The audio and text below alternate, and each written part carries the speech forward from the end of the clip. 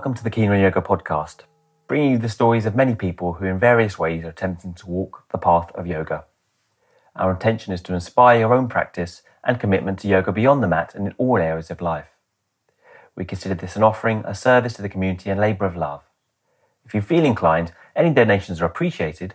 Just visit our page and click the donate button at www.keenonyoga.co.uk/podcast. I hope you enjoy the show.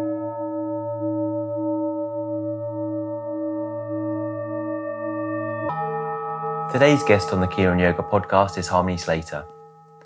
Harmony is one of the few women, and only two in Canada, to have received the accolade of certification by Sharath Joyce in 2015. As a child, she spent many years training to become a ballet dancer, whilst trying to gain control over an often overwhelming time of negative thoughts and emotions, even depression. She says, "I longed for a deeper connection to something beyond myself." While studying philosophy and religion at university and further troubled by panic attacks and anxiety, she finally sought out yoga as a way to reconnect with her body and put into practice what she'd learned in class as a theory. Making her first trip to Mysore in 2004, she practiced under the direct guidance of Sri K. Pattabhi Jois. She's continued to return annually. Then, in the same year, she moved to Thailand and began learning pranayama directly from Sri O.P. Tiwari, who at that time was the head of the well-esteemed Kavali Institute based in Mumbai, India. She's been practicing pranayama as well as Ashtanga ever since, for the last 20 years. Harmony is the mother of a teenage son and lives with her husband in Calgary, Canada, as well as teaching internationally. She's known for her warmth and relatability, as well as her precise and knowledgeable instruction, not only on yoga asana, but in her love of Indian philosophy. You can find Harmony on her Instagram at Harmony Slater Yoga or through her website at www.harmonyslater.com. Today is my first guest to the podcast, Keen on Yoga podcast, Harmony Slater. I actually have it here in your intro that you trained in ballet, but how much? Like what? Well, I started in ballet lessons when I was 3 years old, as you do. And then carried on until I was, I guess, 18.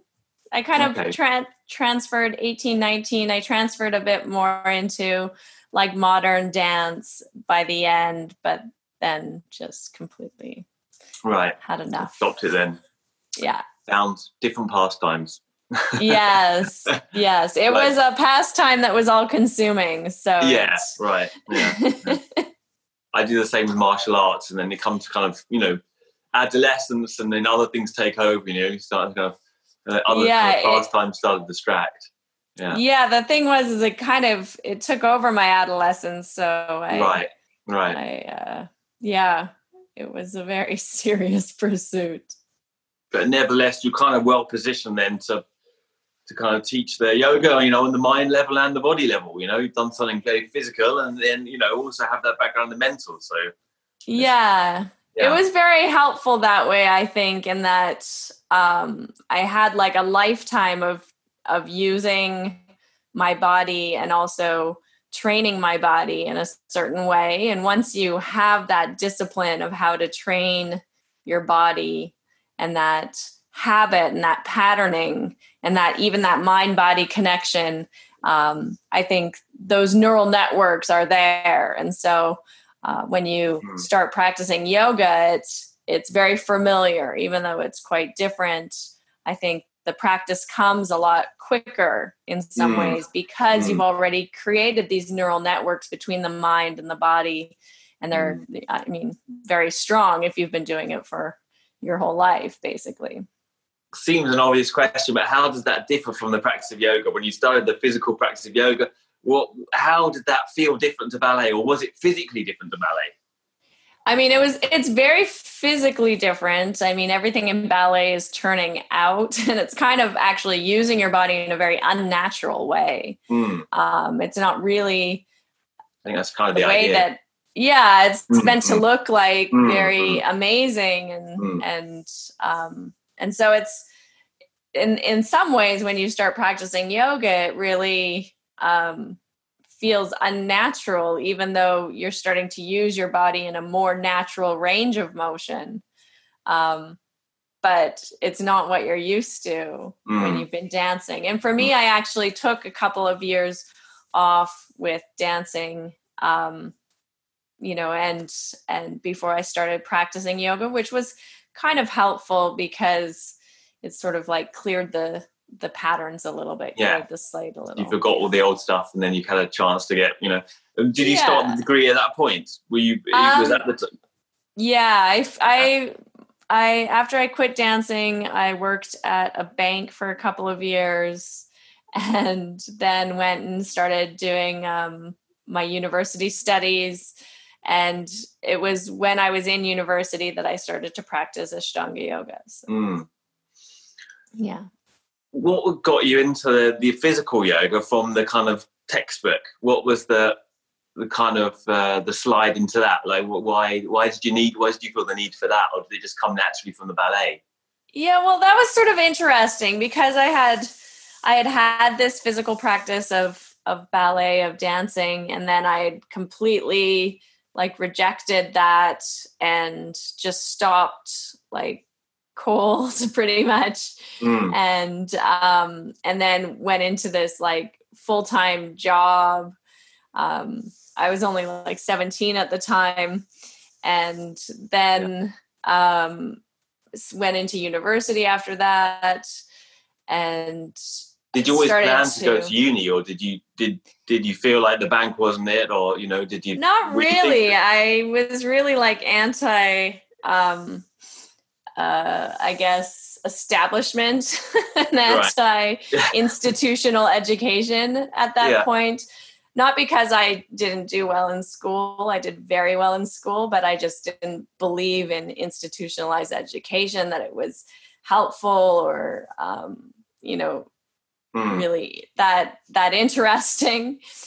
So then I wanted to just work and see what that was like. But then after a couple of years of that, I really realized like, oh, this is sort of a dead end kind of thing. And I feel like I'm kind of fading here, and it's not super challenging, and I'm not really interested in this, and I can't do this for the next, 40 or 50 years of my life. Yeah. So then I said, okay, I'll go back to I'll go to university, not back to, but I'll go to university and see what that's like.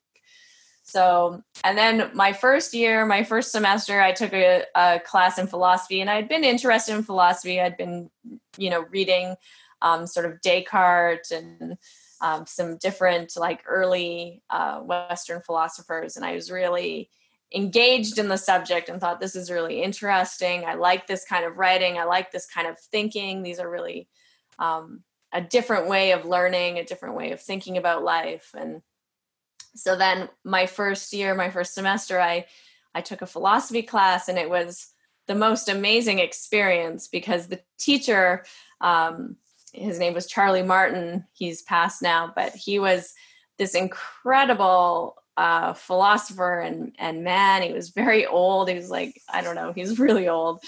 I mean, he looked like he was in his 90s to me, but he was probably like in his 70s. Mm-hmm. But he, in one of the first classes, he started talking about the experience of the infinite and walking through a field and running his hand along the wheat and looking out and seeing the infinite and time and how there's an infinite number of seconds between, or an infinite number of milliseconds between 1 and 2, and how you can penetrate that infinity between, like, within a second, and how infinity is in everything. And I mean, he had me. That was it. I was like, wow, this is real. This is what university is about. Right. I just want to do more of this. I just want to study infinity. How did the yoga come from there? How did the physical practice of yoga come from the that kind of idea in the mental sphere, Yeah. I did philosophy as well. I did the same thing. And, I kind of got to a point, I suppose, I didn't find it adequate. It felt like a mental gymnastics, and there was something else that I wasn't touching that was left uncovered, and, I really, I chucked that away. In fact, I just went to the philosophy, in the end. So Well, that's sort of the thing is you get into it, and then at some point you just realize, like, I'm just kind of playing games with words a little bit, and I'm just I'm that was my feeling. Constructing a reality that doesn't really exist, and also I'm just like I used to call it like logic. I used to call it like mental masturbation. You're just like sitting around like does it make you happier? And that's the bottom line, is like, if you're gonna think, you may as well use it to make you happier, right? Like surely that's the aim of thinking, Totally. And I was looking at a lot of the professors that I was learning from, and the majority weren't, like you say, they weren't any happier. And in fact, a lot of them were quite like withdrawn and really it does tend to do that, thinking, a little bit. A little bit, right. A little bit not really like socially connecting with people. So when you found the yoga, did you start it, was it really a calling for you, or did you, how was your trajectory with that? Like, did you take it up every day straight away, or you get it, how did you find it when you first discovered the physical? I started to feel a bit like I was going crazy. Like you say, you're just like using these words and these thoughts, and like you're debating things in your head to make these arguments to come up with a conclusion, like, okay, free will versus determinism. Like, let's look at all the arguments and the points and the counter arguments. And so I started to feel a little bit like I was kind of losing my mind a bit. I ended up in therapy, and when I got there, I said, I'm really sorry, like, to take up your time. She said, don't worry, you and the rest of the philosophy, guys are all here, you're all here together, right? So then I just started thinking, is this way the right way? If I'm trying to be happier in life, then, like, I'm not seemingly doing the right thing here, so, and it's sort of, I don't know that I really entered philosophy to be happier. I just was really excited about exploring theoretical ideas and looking at how they impact reality. But this sense that, like, you're kind of like so immersed in the mind that you're like disconnecting from everything else, or maybe even like the higher intellect in these abstract ideas in this jnana, you're so immersed in it that like you're kind of losing connection with your energy, with your body, with your emotions. To be more unhappy. And so I said to my mom, I said, I think I need to go into therapy. I'm like, I really feel like I'm like having a lot of anxiety, and I'm having a lot of like, feelings that I like I'm losing my mind. Well, that's not unusual, So then my mom, she said, well, listen, you're just like studying and you're reading and you're thinking all the time. And she goes, you've been a very physical person your whole life. You've been a dancer. You're not in your body anymore. Why don't you go do some yoga? That's my mom flippantly saying, go do some yoga. And I had done a little bit of yoga in the past. She was like, go take a dance class. I said, I don't want to dance anymore. I don't. It's why not? An enjoyable pastime for me anymore. Right. It was too stressful, the dance. Yeah. I try to do Tai Chi, it coincided with the big drinking night. So I never did Tai Chi, because I didn't want to miss that drinks night, So I ended up in the yoga class because it was a free night. Right? I knew I had to do something physical with it, like that was a certain thing I knew. Yeah.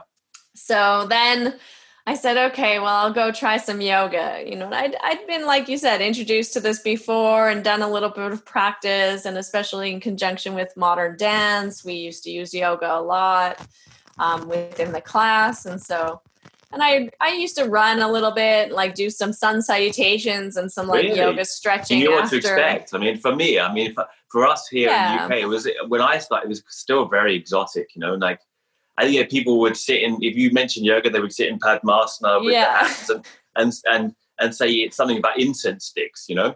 I was kind of lucky because of this dance background and this this modern dance instructor that I had been practicing with, she was really into yoga. And I mean, it was actually Ashtanga yoga, but I had no idea at the time. From the get-go. Wow.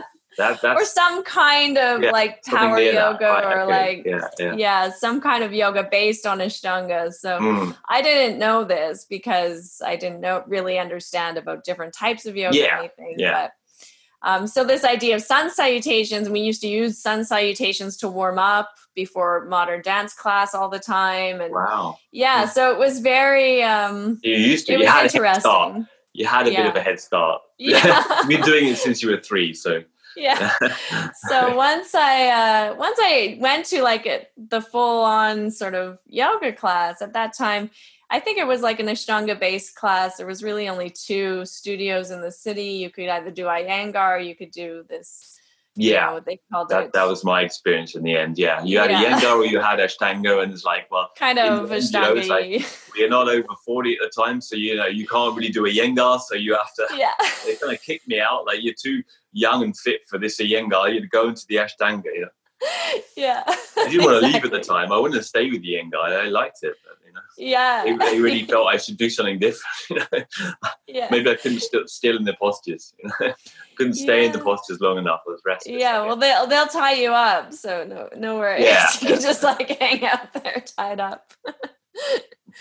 But I felt as soon as I had that first experience of the yoga and the breathing and the moving and the like really like a full hour and a half or hour, I forget how long the class was, but it was like the longest I'd ever done just yoga for. I just felt incredible at the end. I felt so embodied. I felt like my whole body coming to life, like every cell, I felt this energy. It was just incredible. And I walked out of there. I felt taller. I felt cleaner. I felt lighter. It was so visceral. It was so experiential that I was like, holy crap, this really works. And so I just kept wanting more. I just kept saying, okay, I'm just going to go do that because I feel amazing. And my mind feels so clear. And I feel so like, just like I can do philosophy and not even think. It just comes to me. It's like all of a sudden, like it just opened everything up.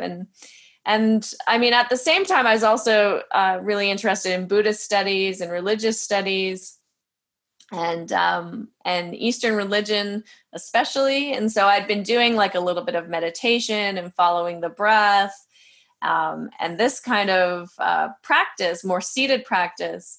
But it was amazing. The Ashtanga practice for me was so, gripping because it felt like it was taking these 2 things, like the philosophy, but then also like the meditation, and it was like bringing it into the body. So you could really feel directly this movement of energy, and it wasn't just imaginary, and it wasn't just like following the breath and still having your mind be like going crazy. How, I mean, that leads on to another question I really wanted to ask you, just how do you find that your philosophy background influenced the physical practice of yoga? I mean, some people don't do any philosophy and they have an experience of yoga, and is it necessary? Like you heard that a lot of people are encouraged to read the philosophy. What would you say? I mean, how does it help or hinder it? Maybe it can, too many ideas. It can be both helpful and hindering. Right. I mean, I don't think you need to study the philosophy if you don't have a real interest in it. I don't think you need to force yourself to have an interest in it.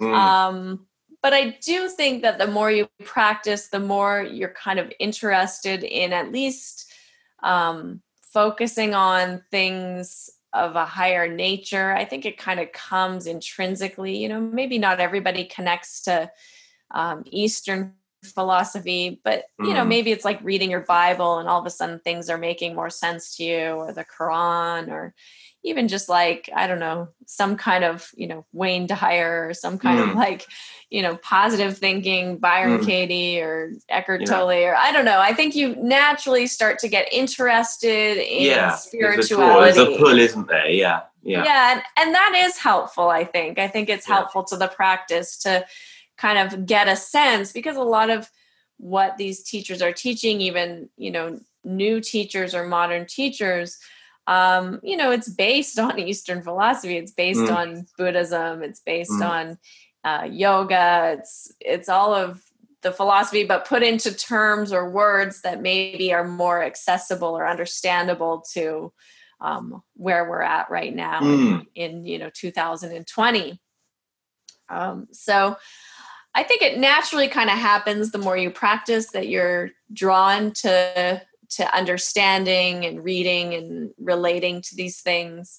Even listening to podcasts or listening to other yoga teachers talking, you sort of are like, oh, that's interesting, and it makes you think about these things. But it can also be, like you said, it can be sometimes a hindrance, because you've got a lot of ideas about what you want to be doing or where you're going with it. Yeah. Students can get really kind of hungry and caught up. And I get this because I was there too, where you're really like the goal is enlightenment. And I really want to get to enlightenment. Yeah.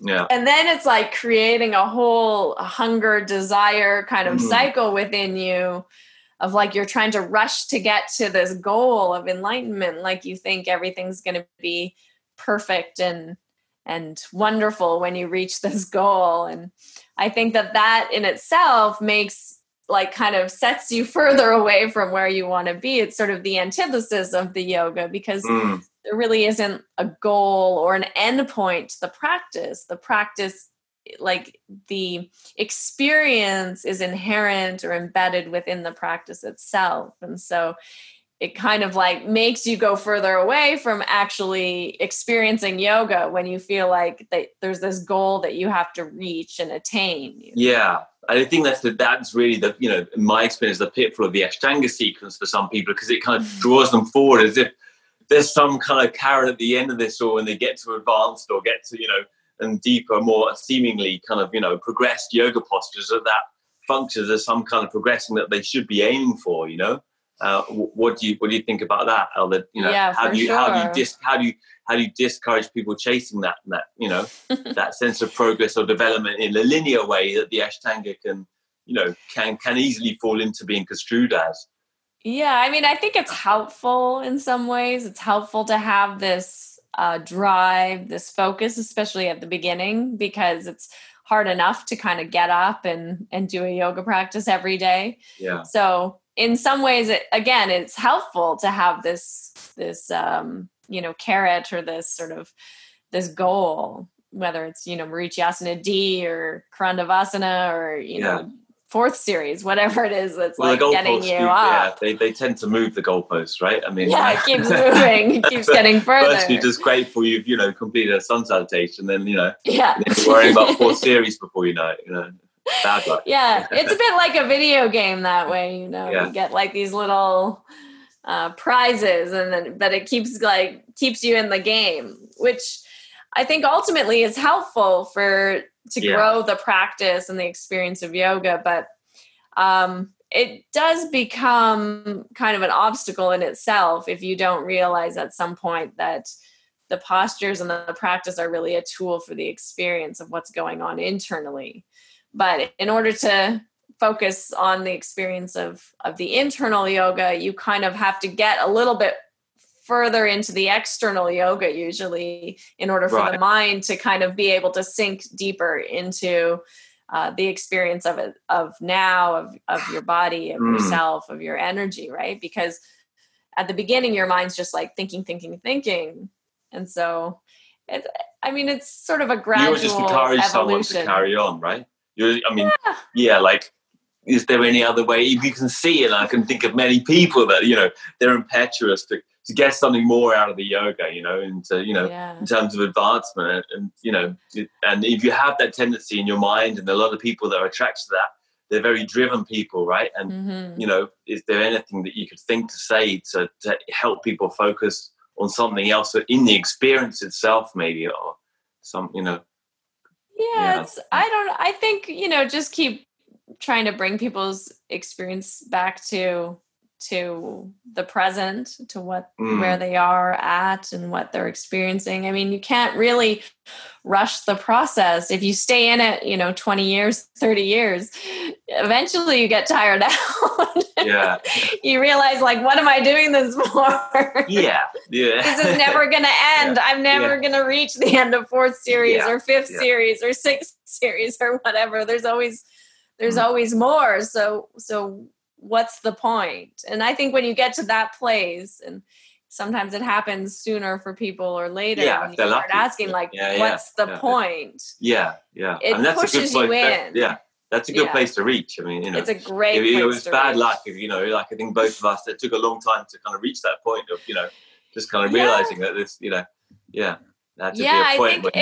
definitely takes the pressure off. I asked myself that question a lot. A lot of different periods along the way, because I'm not really, I was never really one that was like super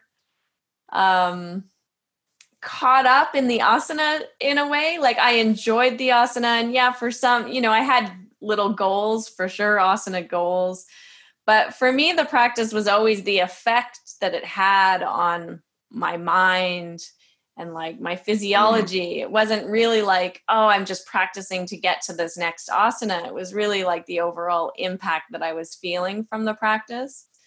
And so, it's never been something that, like, I wake up and I'm like, oh, I can't wait to practice. I'm so excited to practice. I mean, that's, to me, was like actually a very rare day when I woke up and was like, I can't wait to practice. For me, it was always like, oh God, I got to do this thing again. Why? So always having to like remind myself why I do this thing. It's like, keeps me connected to. What was the reminding involved? Like, what was I mean, you can't describe that experience exactly, but I mean, what is it that you felt, that you said you got something out of it like that? What was, can you describe that at all? How you feel it, how you describe it? Yeah, the effects of, like, when I would take like the moon day or my ladies' holiday, or the days when I wouldn't practice, especially early on, I really felt it. I really felt like super like dark and kind of depressed and moody or irritable, or I'd feel like these negative kind of emotions and tendencies very strongly. And so it kind of reinforced why I was doing the practice and wanting to continue practicing, right? I was like, I almost like was not wanting to take a day off because I didn't want to have that experience. But I think those experiences are really good because they also remind you why you practice, so it's helpful to have those experiences too. So I always encourage people to take days off now and again, because I think it's an important feeling to have. And also it's important to also notice, like, oh, I feel okay. This is good. I mean, it's not necessarily that you're going to feel terrible, but just not to become dependent on the practice. Well, it's a kind of a fine line as well, isn't it? To kind of listen to your body, because, people say, they can say that and you kind of think, well, that just sounds like laziness, or they can say that and you kind of think, well, then you really do need to have a bit of a rest and do something else, It's really difficult, isn't it? Because obviously we have a practice which is quite demanding and it's quite prescriptive that you need to practice at least regularly. But then on the other hand, sometimes, it may be better to have a rest or just go out for a walk instead, or do something else, otherwise you get trapped and addicted to this thing in order to get a certain feeling or just, a certain value for yourself or something, Totally. And that's the thing. I mean, what's all addictions, right? Wanting to repeat an experience that has created a pleasant feeling for you. And so after the yoga, you have a very pleasant feeling and you want to recreate that feeling. And so you become addicted to the practice. I mean, the same way you become addicted to anything, honestly. I mean, it's a healthy addiction, but it's still an attachment, a craving to some sort of experience or feeling that's a pleasant outcome. And so then I mean, I guess the real practice for me always has shown up when you don't get that feeling at the end. You know, what happens when you're injured or you just feel terrible, and even after you practice, you still feel pretty bad. You know, maybe you feel a little bit better, but mostly still pretty shitty. And so it's like then that's when the real test comes of, why are you practicing? What are you getting out of this? Because you can't just be chasing that pleasant feeling all the time. And that's actually not what the yoga is about. It's not about making a blissful, pleasant feeling. What did you say to yourself? What's the you know, I mean, a lot of people, you know, do say that, like, you know, I'm not really getting anything out of this anymore. It's just causing me pain. And, you know, obviously it's kind of our job to encourage that there is something that can still be gathered, even though on a daily level, it might not always be pleasant. How would you answer that question?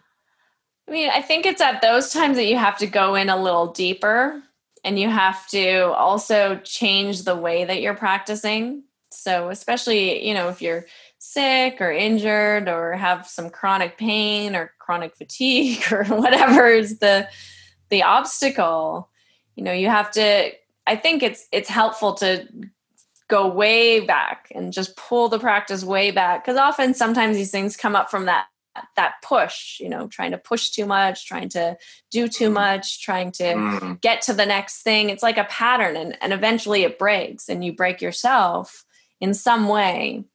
And I think it's helpful to then go right back and just do sun salutations, you know, maybe even just do sun salutations with like cobra or cat and cow, or slow it right down and make it about the breath and the connection of the breath and the body, and get into feeling the subtle sensation of the prana moving, and do way less, like just sun salutations. I mean, you know, it's obviously going to be a hot topic for listeners about injury, what to do, you know, if you're injured, because this does tend to come up, you know, I mean, and it's not just obviously, you know, with Ashtanga yoga, but it's a dynamic form of movement. So, you know, it can easily happen here. If you move the body, and then you're prone at some point to get injured, even if you're not a pusher. And how do you know, I mean, if someone's dealing with injuries right now, or, you know, what advice could you give them there?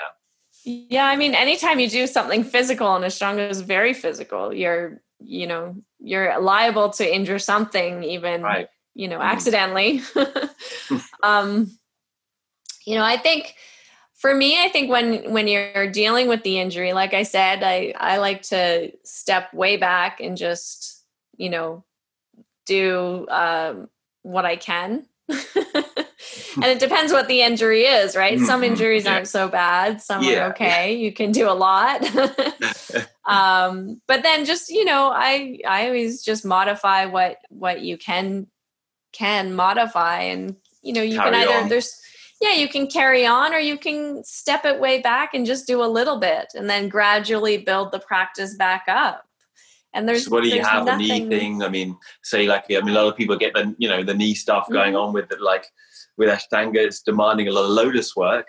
I mean, what would you say? I mean, what's your perspective on leaving out what you can do and continuing with what you can do, and leaving out what you can't? Or would you just say, if you can't do, then stop, you know, just do sun salutations? So what's your feeling on that?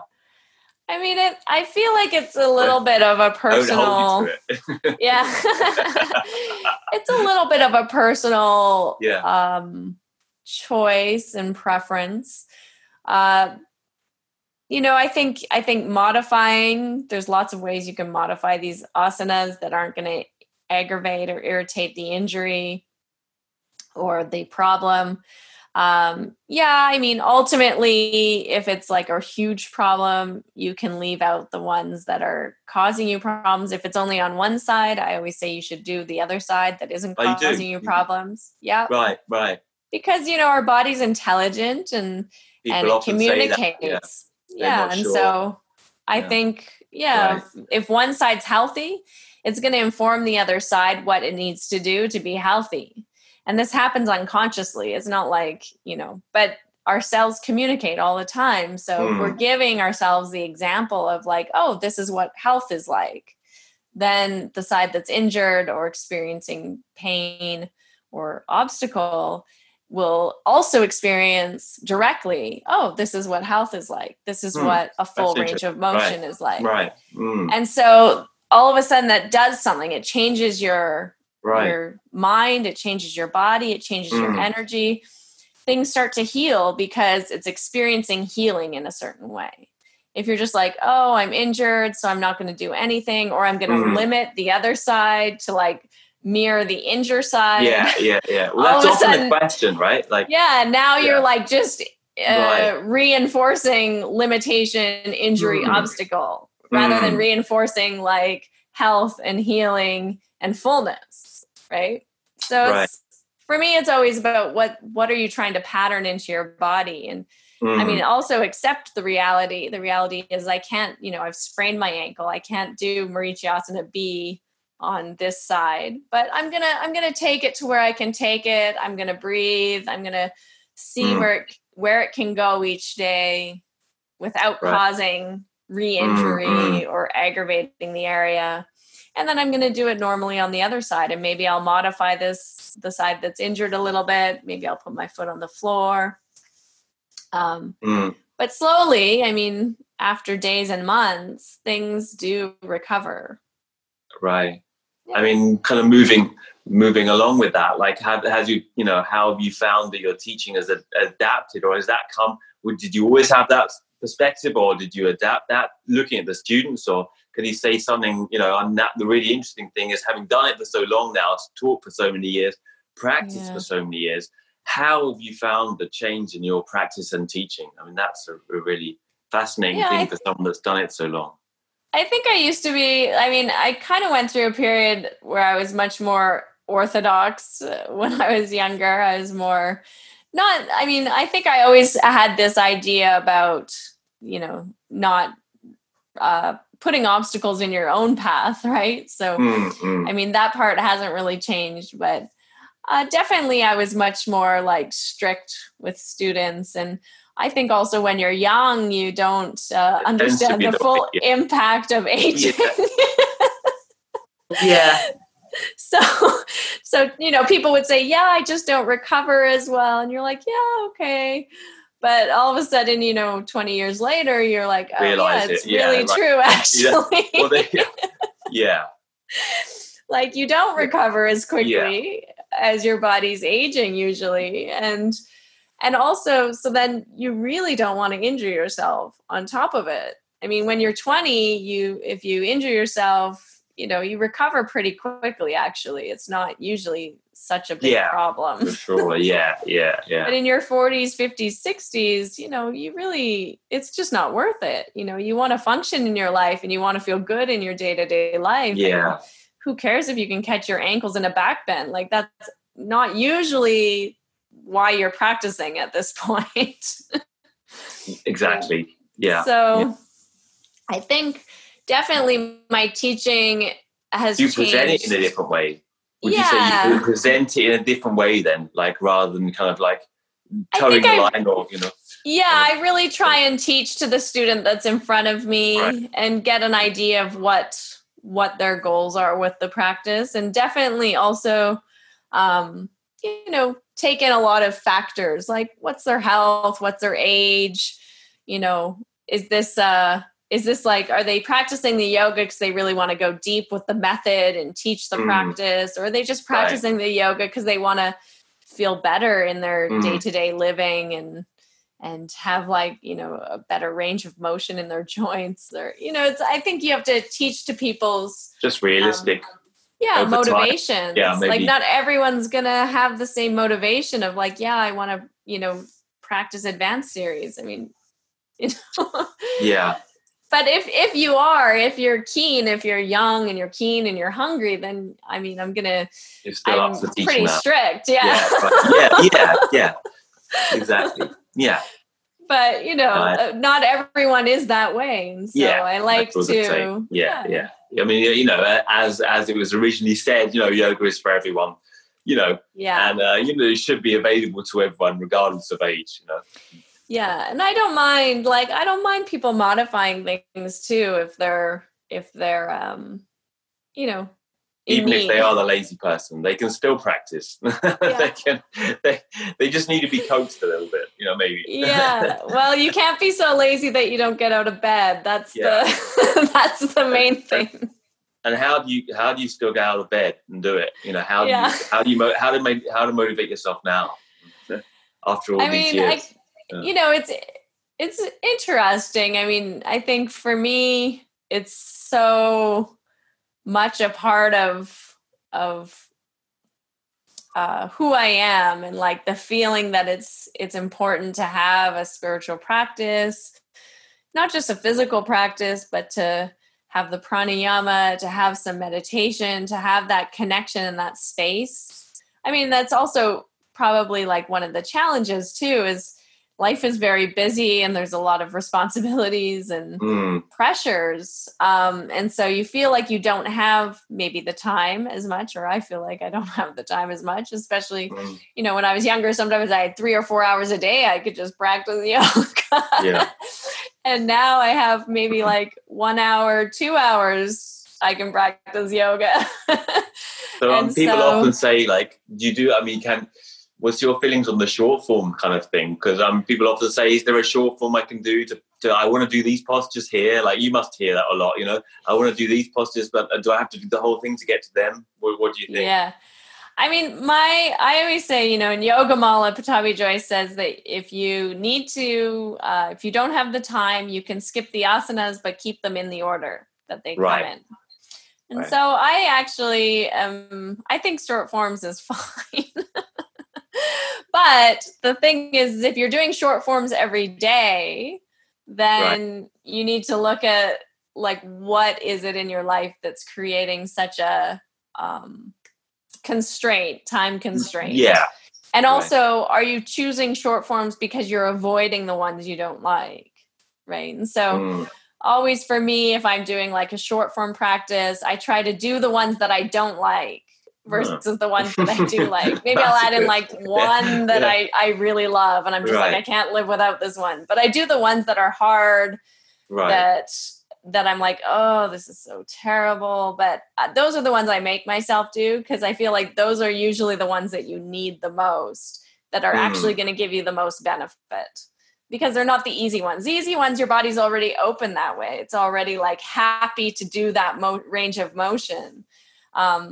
But the ones that feel tight and awkward and disgusting, I mean, those are the ones that are not in your natural range of motion, that you actually really need to create that balance, physically, emotionally, mentally, like all of that, it's all connected. And so there's a resistance to that area. And so I like to always tell people they should do the ones, like for sure do a couple you like, but make sure you do the ones that are the hard ones for you if you're gonna do the short forms. So how, is that perspective developed more recently? I mean, how has your perspective to the yoga changed? I mean, surely when you got into it, first of all, you're more goal orientated with it, and now you're talking in a very different kind of way about I mean, the interesting thing about being goal-oriented with the asana practice is I think you realize pretty fast that if you want to advance in the asana practice, you have to do the stuff you don't like. Right. So because it's creating those, there's a limitation there somehow. So, I was always somebody who, my personality is such that if I come up against an obstacle or something that's difficult, I tend to kind of like go through it with full force, right? I'm not Does that change now? You think that's changed? I mean, because as you were saying, as you get older, like that doesn't really work that well anymore, Yeah, I think for sure I've definitely learned to like chill out and like relax with it. But I think you kind of have like a base characteristic or nature or personality, and you tend to confront obstacles in your life in a very similar way. So when you come up against something that's a problem, you're either like, okay, I'm just gonna go for this and deal with it and go full force, and we're just gonna like get it done, or you're like, maybe I'm just not gonna look at that for a while. I think you tend to have a pattern, a tendency that is more natural to your personality. And so for me, it was always like quite the go-getter. I would kind of go full force into something. So if it's something I'm afraid of or something that whatever it is, I'm like, okay, I'm just going to do it, rather than like backing away. And I think these days it's like the Ashtanga yoga is definitely, I think our demographic has gotten a bit older in terms of who's practicing, right? Because, well, I don't know. I think that the younger ones are more into the, the flow and the Ashtanga is kind of traditional, and it seems like the students that I'm teaching anyways are older and they can't look for development in the same ways, right? They can't look for that physical development. And, indeed I can't, and maybe you can't, I don't know. So where are we looking for development now? What would you say about, developing the practice? Because as a human being, I think we have that tendency to not want to plateau, that we want to, even if progress is internal, what is it now that you're looking for? What do you call development now, and how do you encourage someone, in developing when they can't see any more physical development as possible? And maybe it's not, maybe it is, which is okay. Yeah, it's interesting. I think rather than the breadth of the practice or looking at doing more and more asanas, development is more about like cultivating a depth in the ones that you are doing. So whether that's going more internal, taking the focus deeper, more focus on the breath, maybe even moving more into like an ability to sit and be still and move into a place of contemplation or meditation, more pranayama, these types of things. It's not so much about the length of the practice, I don't think anymore. But it's really about how deep can you go with the time that you have. Right. And isn't that life, right? Yeah. What would you say about the pranayama? Would you encourage everyone to get into that straight away? Or is there a certain, often I'm getting asked for people quite early days, they want to do the pranayams. What do you think about that? It was traditionally said they would make you go crazy, like don't do them too early, you'll go crazy. Do you think they're beneficial to introduce early on in the practice, or is there a benchmark of student that you say that now to start the pranayams? Well, for me, I had a different teacher for pranayama. Was fortunate to learn pranayama from Pattabhi Jois as well in 2007. Wow. But the way that Pattabhi Jois taught pranayama was very intense. It was very long holds, very difficult holds, a lot of you really had to have a good control of Mula Bandha and mind control. So, for him and the way he taught pranayama, I understand why he would say that you really shouldn't attempt pranayama until you were into advanced series, because it was, it was kind of like getting punched in the face. It was really, really intense, really long, demanding. holds. Yes. Neurologically demanding. And in my mind, I actually started practicing pranayama with Sri O.P. Tiwari of the Kavalyadam Institute in Lonavala, and I started practicing in 2004 with him. And their approach to pranayama is quite different. They grow the practice very, very slowly. So at the beginning, you're not even holding the breath. You're just inhaling, exhaling for double, inhaling, exhaling for double. And they follow a very traditional type of pranayama lineage from the Hatha Pradipika. Yeah, and it's safe for anyone. You don't need to do these long, intense holds to make pranayama valuable. You really just need to extend the exhalation and then. So do you teach that straight away now? Do you teach that with all students? I do, yeah. Right. Along with the asana, you teach them the pranayama. Yeah, very introductory pranayama. I think it's super helpful. And I think it actually helps your asana practice also. Right. And I suppose like branching out from there, maybe one last question I really wanted to ask you was about the Ayurveda. I know you're really into Ayurveda. I don't know what, how much study you've done with it, but how do you bring that into the practice? And I used to be I used to be really into Ayurveda when I was younger, and I first was getting into yoga. I was like, oh, I really wanted to go deep and study Ayurveda. And so I took some distance courses and have done a lot of reading on the Ayurveda, but now I'm not so obsessed with it.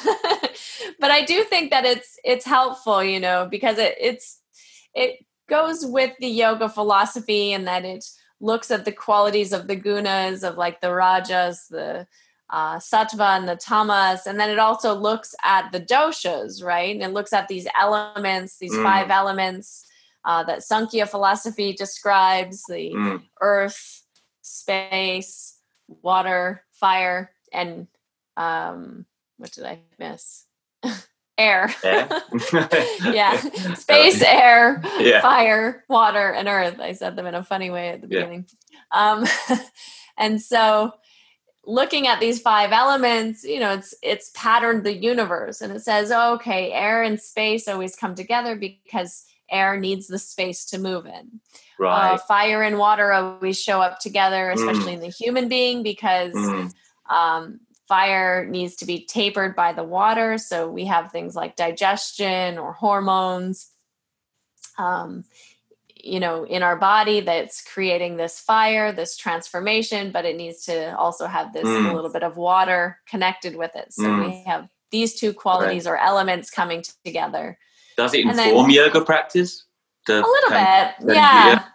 Yeah. And then you have like the kapha, like the earth and the water, and they, show up together. And so we have all 5 elements within our body.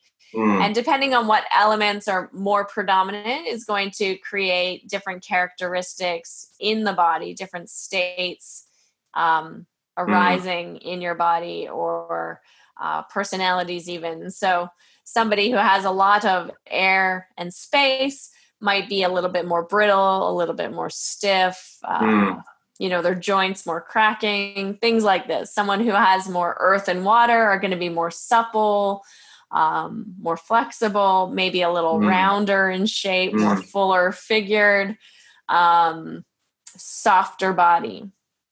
And so when you kind of understand these connections of these elements, you can understand people's bodies a little bit better. And also kind of look at how they might be going a little bit out of balance and, make suggestions to help them be more in balance. Okay. And do you use, I know a lot of people are really interested in yoga of food, how you use food and to help and support your yoga practice. Do you use Ayurvedic principles in food, or like what do you do with your diet? A little bit. I use them a little bit now. Right. I used to be really into, only having sattvic food and really following Ayurveda. But I'm much more of the, mindset now that you kind of need to really pay attention to what's working for you. And no matter what your dosha is, if you're kapha, or if, maybe you're vata dosha, but you're, gluten and lactose intolerant. You can't, bring about balance by drinking more milk and eating wheat. It's not going to work for you. Right. So I think you really have to look at what is working for you, and what makes you feel good and what doesn't make you feel good. And then when you pay attention to those things, I think it really helps inform how you eat. But you have to have that awareness, like trying to bring that awareness into every aspect of your life, like how is this thing that I'm doing affecting me? And do you think your diet's evolved?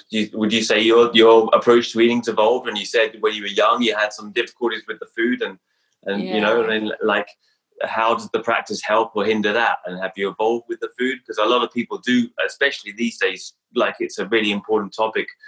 I've written a lot about it, and, and struggling with the food, and you can easily use the practice to endorse or negate that, Yeah, food is the food affects the practice in a big way, Right, you know, but, and again, it's helpful and it's harmful. So always, you know, our ability to use these things is going to aid us or it's going to create problems. And it's not always one way. You know, when I was dancing, I had a lot of food issues. I mean, people, you know, I tell people, I was vegan and vegetarian when I was 15 years old. And people are like, what? And I was like, I mean, when you're anorexic, you know what not to eat, you know, which is pretty much everything except, you know, raw vegetables. Right. So, so it's, for me, it's changed a lot, you know, and then I went through a period where I was, you know, really trying to be sattvic and I was eating a lot of dairy, and that wasn't really that great for me because, you know, I never grew up drinking milk. I don't really like milk. But, you know, when you go to India, they tell you, okay, milk's a yoga food. You should drink a lot of milk and have a lot of ghee. And so you start having a lot of ghee and milk, and so, it's evolved. And then I kind of came into my own, was like, okay, I don't want to have the milk and the ghee anymore. But I've also gone through periods where I've just said, screw it. I'm just going to eat whatever I want, whenever I want, and I don't care. And I think that's also helpful because, you know, when you're really obsessed with the practice you have to and advancing your practice, you can get very rigid and real rigid and real heady about this stuff. And we've seen that with a lot, you know, there's a lot of that out there, you know. And it creates an unhealthy eating pattern, I think, for a lot of people. And I don't think that it's not the yoga. That's the thing. It becomes kind of punitive. The whole thing becomes some kind of self-punishing system again. And I think we kind of tend towards that, you know, that's part of human nature and it's easily tapped into maybe.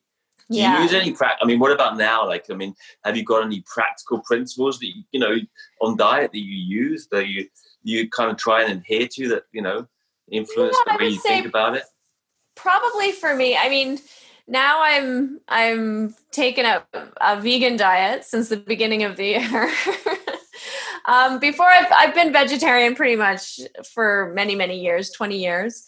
But at the beginning of the year, I said, okay, I'm going to not have any dairy anymore because it was really the dairy that I was eating, still the cheese and the pizza, you know. Right. Well, yeah. And it's good. So it's that really actually, it was amazing how much that changed. And also I've you know, cut way back I like to have a glass of wine every now and then. So I cut that way, way, way back.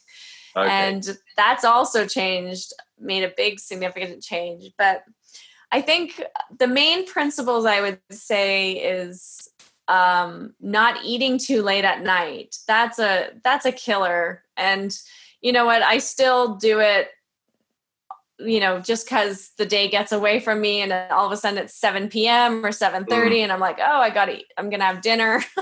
And I wake up the next day and I feel terrible. I'm like, why did I eat so late again? You try and eat in the day, like a main meal in the daytime.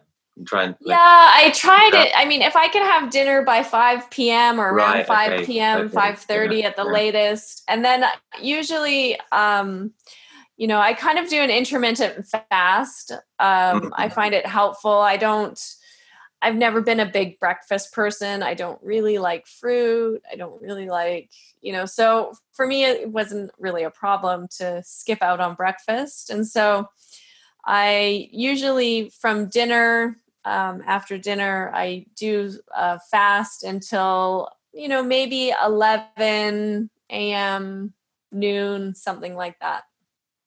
So it's usually, I would say, like 16 hours. Yeah. And you find that works? Yeah. For me, it works. Now. Yeah. Because also, I mean, diet, I guess, is evolving as well, right? Like, it never stays the same, and you have to be okay with that too, right? Yeah. And I mean, I'll still drink a coffee and I'll still have some tea and fluids. But I'm, I like to have sort of either a main meal in the afternoon or just like a small snack and then a main meal later in the day. Yeah. Like around dinner time. Okay. So I kind of have a main meal and then I'll just have like a few little snacks.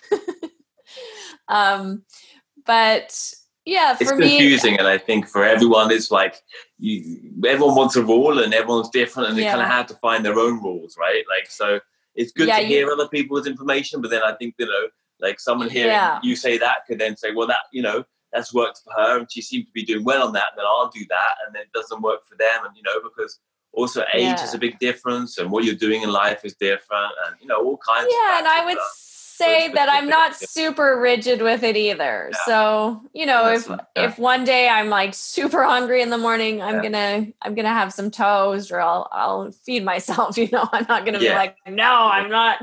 Yeah.